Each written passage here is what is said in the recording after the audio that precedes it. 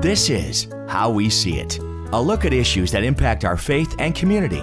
For the next few minutes, we'll explore topics with people who are making a difference in our world. Welcome again to another edition of How We See It. I'm John Morris. Today we are so privileged to have a guest all the way from Malawi, Africa. His name is Father Michael Useni from Malawi. What diocese, Father? From Chikwawa Diocese. Okay, so is that one of the northern one or the southern one? The southern one, the most southern one. How many dioceses do you have in Malawi? We have 8 dioceses in Malawi. The most recent one was created in 2010. 2010, okay. Yeah. As I understand it, the Malawi nation, just on a map, is sort of, East Central Africa? Yes, about Central East. It's landlocked, though. It's not on the coast. No, it's not on the coast. We share borders with Mozambique towards the east and northern, and then the northern part, Tanzania, and then the western part, we share borders with Zambia. Now, it's not like you don't have water, because when I did look at the map, there's a big lake. We have a big lake called Lake Malawi, the 5th largest freshwater lake in the world. About your nation in general, what is the economic driver for your country? Is it, I know a lot of people like to go to take safaris and vacation in different countries. Is it natural resources that help drive the country? Basically, it's agriculture. Agriculture, that helps drive the country. For agriculture, it's subsistent farming. People have fields where they plant their crops, and from the harvest, that's where you get your food and the other needs of the household. So basically, it's farming. The traditional way of farming, you use hoes, you have a piece of land, rain-fed, so you depend on the rains. A lot of people say, well, Africa, it's desert, but that's not the case in Malawi. No, it's not desert, although we have now challenges of deforestation now, but it's not desert. Every year we have a government program that encourages people to plant more trees, but the deforestation is still a challenge. Is it flatlands, grasslands, mountains? Both. We are part of the Great African Rift Valley. So the lake, you go down the Shire River, down to the southern part, the Shire River goes into Zambezi River, then to the Indian Ocean. So we have the mountains, we have the valleys, and we have very good rivers. How's the government there? Is it pretty stable? Or I know in some countries there's a lot of turnover. Sudan, I see them in the news all the time. A lot of fighting there. Other countries, there's gang warfare and struggles for control of the country. But is your nation pretty calm? I think Malawi is a peaceful country, very stable. Basically, it's because we do not have minerals.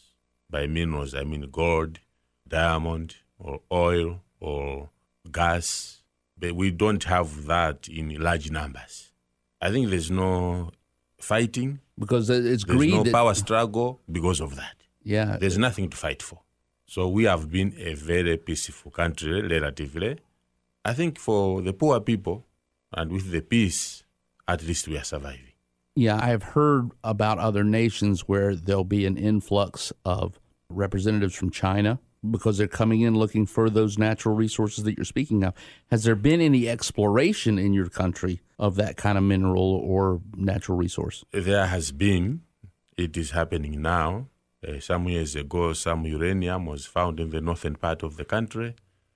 There are still people coming in to look for minerals, and the Chinese are there. Mm-hmm. They are coming in, funding projects, but through the funding, they have their numbers increasing too, and maybe exploring for the minerals as well. Talking about the faith aspect of your country, is it primarily Christian, Catholic, Protestant, Islam? It's primarily Christian. We were colonized by the British in 1891. So the first people who came with the Christian faith were not Catholics. They were Presbyterians from Scotland. Okay. The Catholics only came in 1901, the White Fathers, and then the Montfort missionaries came in 1904. These are like French and Canadian? French and Canadian, the White Fathers, and then the Dutch, and a bit of French and British, the Montfort Fathers. Okay. So these were the two main missionary groups that came into Malawi in the early 1900s. And the faith has grown ever since. Faith has grown ever since, although today we have challenges now. Because the missionaries are gone, we have very few missionaries. In my diocese, we don't have any missionary. So the kind of evangelization that they used to do is meeting challenges today. With them, people felt you go to the parish, you go to church to get something. The missionaries had wide opportunities of getting money and resources. When they opened the parish, they would open schools. Sisters would come, they would have a hospital, would have brothers who would help in the buildings. But now that they're all gone, the challenge now or the burden is on diocesan priests. We have seen now Islam coming, taking the same evangelization methods that the missionaries used. And we have Islam now building mosques everywhere and hospitals. They may even come to a village where there is no Muslim. They will just build a mosque and leave it there. And then slowly they will attract people with these handouts and and people start becoming Muslims. They have a saying here in the United States, if you build it, they will come. And that sounds like what you're talking about. Is the reason that the missionaries aren't there anymore is because the missionary priests have lost or seen a decline in their vocations? Or is it just they said, our work is done here, we're moving on somewhere else? Not really our work is done, but their vocations are declining. So they are becoming less and less. In fact, some of them had to be recalled back to Europe to work there. So they left. Most of them grew old. They went back home. Most of them have died now. May they rest in peace. But the missionaries really their vocations have declined. Mm-hmm. How about the vocations in your diocese, in your country, for Catholicism? Have we seen an uptick, or is it pretty stable, or is it declined? Vocations are increasing.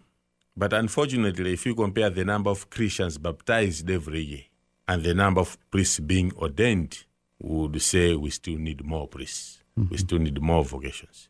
Because every year we have new baptisms, numbers are increasing, and yet the number of priests is not much. It's not keeping pace. No, it's not. How many parishioners are there on average for every priest? Like, what's the ratio? 5,000 Catholics for every priest, or do you know? It's slightly more than that. It depends on parish to parish. There are some parishes that are in the cities. Now, our cities would not be like your cities here, but we still call them cities. So in the cities, we'd have more people in the cities than the parishes that are in the rural areas, in the villages, because in the villages, people are scattered. Right. Like in my parish, I have 12 churches. So apart from the parish church, I have 11 other churches that I have to visit. It's like little missions, kind of. Yeah. So like here, Christ the King, the next parish, St. Patrick's, that would be an out church. And the other parish this side would be an out church. Or if I go to the west or east, the next parish would be an out church. So I have 12 churches, 11 out churches. We have to travel to those churches once a month for Mass. Once a month? Yeah. So the furthest is 8 miles from the rectory. No, the nearest. And the furthest is 27 miles. So depending on what time of the year, when the rains begin, traveling becomes a challenge. It's not like there's paved roads everywhere. It's all dirt road. Yeah. And then we have rivers that we can't cross during the rainy season. So I know in remote areas like, I'll say, Alaska in the United States, they have a bishop and they have priests, and a lot of they're visiting the indigenous people there by airplane. For you, how do you get around to all these places? Do you have a Jeep, a truck to cross these rivers and such? Not really a Jeep. I have a truck, but not 4x4. An old one is more than, it was made in 2008, so it's 15 years old. And then I have an off-road motorbike. In some places, you have to leave the motorbike and walk because there are no roads. So it just depends from area to area. As I said, in other places, like I have 3 churches, which I can't visit when the rains begin, right? Because you have to cross a river. And when the rains begin, those rivers are full, you can't take the risk. But traveling is a big challenge, but we have to get to the people. Sure. Yeah. Where you are, is it very rural? Is it a rural area? Is it dangerous? It is dangerous. You can't travel at night. Because of the wild animals. Really? Yeah, you'd easily meet the hyenas. Fortunately, where we are close to a game reserve, but it was fenced. But you still have wild animals that rove around. Like lions and that kind No, of... for a lion, no. When lions come out, the government officials will come and the game rangers will come to take care of that because they can attack people. Right. They can attack animals. So they will attack your goats, they will attack your cattle, they will attack people. So they are dangerous. So people just don't really travel at night in your You guys? don't travel at night. It's dangerous. What about gangs and tribal fighting? Is that another issue for traveling? It depends from area to area. Okay. In other areas, you'd be robbed if you are not careful. Some you would even be killed. It depends. But I was going to say, otherwise, I mean, this is kind of an extreme, but it's an overall peaceful country. It would be, if you wanted to visit there, you could, Oh, sure. and go on an adventure, I would say. Sure. We have the beautiful lake, one, and we have a lot of national parks, so people can come for safari. It's very peaceful. So you came to the United States for a little bit of relaxation, but really to work. What is your work bringing you here for in the United States? I came to the U.S. to make some appeals to fundraise for my work in my parish. I have some friends who invited me as well, so part of relaxing. Mm-hmm.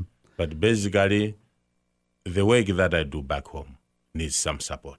What kind of specific needs are there? You're at St. Anthony Parish, is that right? St. Anthony Parish, Changoima. Okay. Yeah. So what are your needs? Firstly, we are supporting girls to go to school. Girls to go to school. Girls to go to school. Why just girls? Why not boys? In Africa, most of the tribes are patrilineal. By patrilineal, I mean the male or the boy have an upper hand. They are supported more than the women or the girls. So you have a situation where even if the boy is not as bright as the girl might be bright in class, but the one who receives most support is the boy. Now, primary school in Malawi, which you call grade school here, is free. Although our schools are not as your schools here, but primary school is free. So you start school at the age of 8, 9, 10, depending on where the school is and where your village is. Some pupils have to walk for a mile, 2, 3, 4, 5, 6, 7 miles, depending on where the school is and where your village is. So when you start grade school, you go to school as a group from one village, you'll meet other pupils from other villages, and you go back home in the afternoon. But when you finish grade school, we call it primary school, standard 8, then you have to go to secondary school, which you call high school here. For that, you have to pay school fees. Is that because of the remoteness of some of the areas and the distance? I mean, I can tell you with great confidence that a parent in the United States would not send their child to walk 6 or 7 miles to school each way. There's an old joke here in the United States where a grandparent or a parent would say, well, back in my day, I used to walk uphill 3 miles in the snow to and from school, which we know that was a fable. However, that's a reality where you're from. Sure. So parents here in the United States mandate busing. They take their kids to school. I remember riding 3 or 4 miles on my bike to school when I was growing up, but I don't see that a lot anymore here in the United States. It's there now. Basically, the schools are far apart. We wish you could build more, but the resources are not there. So the schools are far apart. That's why I said it depends from village to village. Some villages are closer to the school. Some villages are far away. What's the typical cost? I know the education is free, but you still have to pay for material. You still have to somehow maybe compensate the teacher or the instructor. So what would be the average cost to educate a primary or even a secondary school child? As I said, for primary school is free, but now the parents have to buy uniform.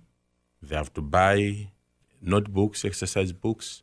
That for a parent, for one kid in a year, would come to $30. That would mean the uniform and class material. That's for the primary school. But for secondary school now, the school fees is equivalent to $40 per term. And for 3 terms in a school year, it's $120 for one child. Plus other school materials, uniform and other school materials, $30 is $150. So with $150, one kid can go to secondary school 1 school year.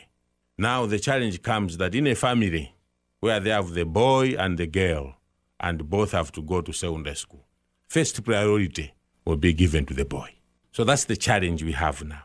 So a lot of girls are failing to access secondary school, even when they finish primary school, because the parents will have to make a choice.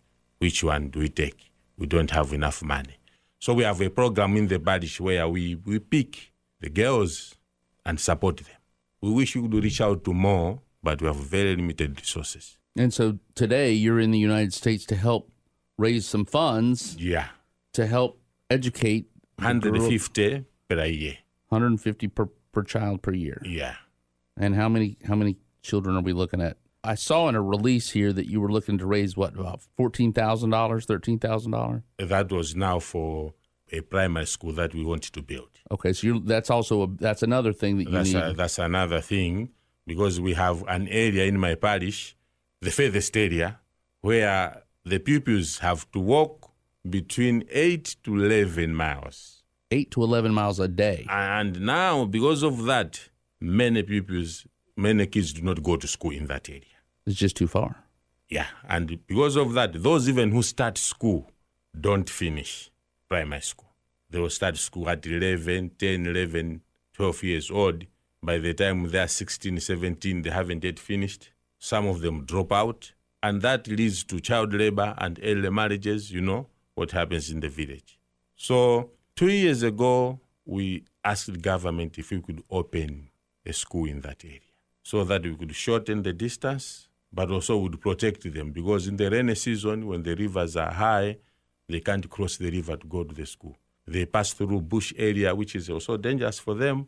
So we are making efforts to open that school. Government allowed us. We had built a shelter. Literally of dirt and trees. Yes, so that we could begin at least. So government provides the teachers and pays them, but the structures you have to provide. So this year we have been challenged because the government has said these structures you built are not good, dangerous for the children. You better have proper structures as a school. So that's what we are trying to do now, fundraise so that we can build a proper structure, proper school blocks.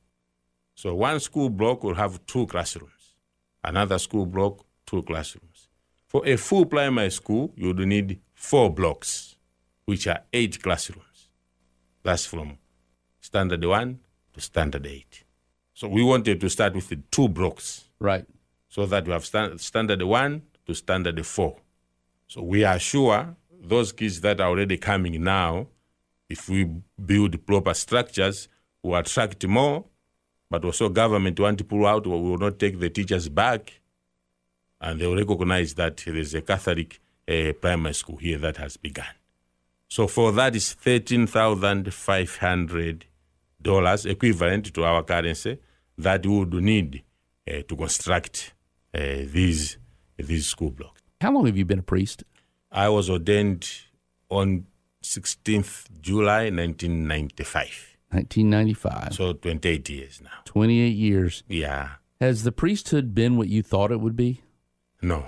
How so? How so? I think what you look at as a seminarian and when you get ordained, so different. Maybe because in our time we had a lot of missionaries. Like when we were young, we never saw an African priest. I was an altar boy then. We used to have white missionaries until 1984 when I saw first ordination. So the priesthood we had in mind when we were young, when we went to the minor seminary, was that of the missionaries. But now we went to the minor seminary. Now we had Malawians becoming priests. When we were major seminarians, we still had the missionaries. Then in the late 90s, all of a sudden, all the missionaries left. And the challenges that came through and that were the challenges that we have now are really giving a different picture of priesthood. That you basically have to be so dedicated, be available. And for a diocesan priest, you are saving your own people. It's the people of your land, the people of your area, the people of your diocese that you save. So that commitment for the past 28 years has made me see priesthood totally different when I was a young seminarian. It's been a blessing for you, though, I would imagine. It is a blessing. I mean, growing up in a family where we were 8 children, 3 boys and 4 girls. Basically, our houses in Africa made of sticks and mud and thatched with grass. The boys will have a room, the girls a room, the parents a room. That's all. So there's nothing like chairs in the house or what. In the morning, you get out. You come back in the evening when you want to sleep. You cook outside. You sit down and eat outside. You go and work in the fields outside. So growing up in that situation, you learn to take care of each other as children. You wake up late, your brother can put on your pair of shorts and go out. You'll be forced to, if his was dirty, you'll be forced to take his and put on. So large families, but where you learn to take care of each other from an early age. And as you become a priest, in your mind, you take the whole parish now as your family. Did you or other priests maybe growing up saying, I'll go to be a priest, this is a way I can change lives, but also maybe leave the village and have a better opportunity? Those things can come up in your mind, but the reality will always pull you back and say, this is your situation. So basically, as I said, the diocesan priest, you're ordained to save your own people. So you got to accept what you have in your area and then see how you can save your people better. It's more responsibility now. If you were thinking that way, I just said. The 3 programs I talked about, right. The education for girls, the school we want to have, and then my parish, St. Anthony, was instituted in 2017. So it's a new parish. We still have more out churches to open. And even the out churches that we have now, some structures that we call a church, they are not churches. Thatched with grass, not safe. We would like to construct or build a better church for the people in that area. And the people will be cooperative. They will make the bricks, they will bring sand, they will bring stone. Whatever you ask them on their part, they will manage to contribute. But there are some things that they can't get. And for that, we need support. Thank you for making time to come over and visit with us and share a bit about your beautiful country of Malawi and your diocese and your parish of St. Anthony, and our best wishes and prayers to all of the young boys and girls and their families as they continue their education. And again, friends, I want to remind you that if you would like to help Father Michael in his mission to help educate and grow the faith in his diocese and in his parish in Malawi, stay tuned to Spirit FM and we'll get you all the information that you might need. Father Michael, thank you so much for joining us today. Thank you so much, John, and thank you so much, all members of Spirit FM. Thank you for accommodating me, and thank you for the good interview. We pray to God that this interview bears good fruits and that our work in evangelization back home in Africa continues flourishing. Thank you. Father Michael Useni from the Diocese of Chikwawa in Malawi, Africa, has been our guest today, and that's how we see it. Thanks for listening to today's program. This presentation and others like it are made possible by supporters like you.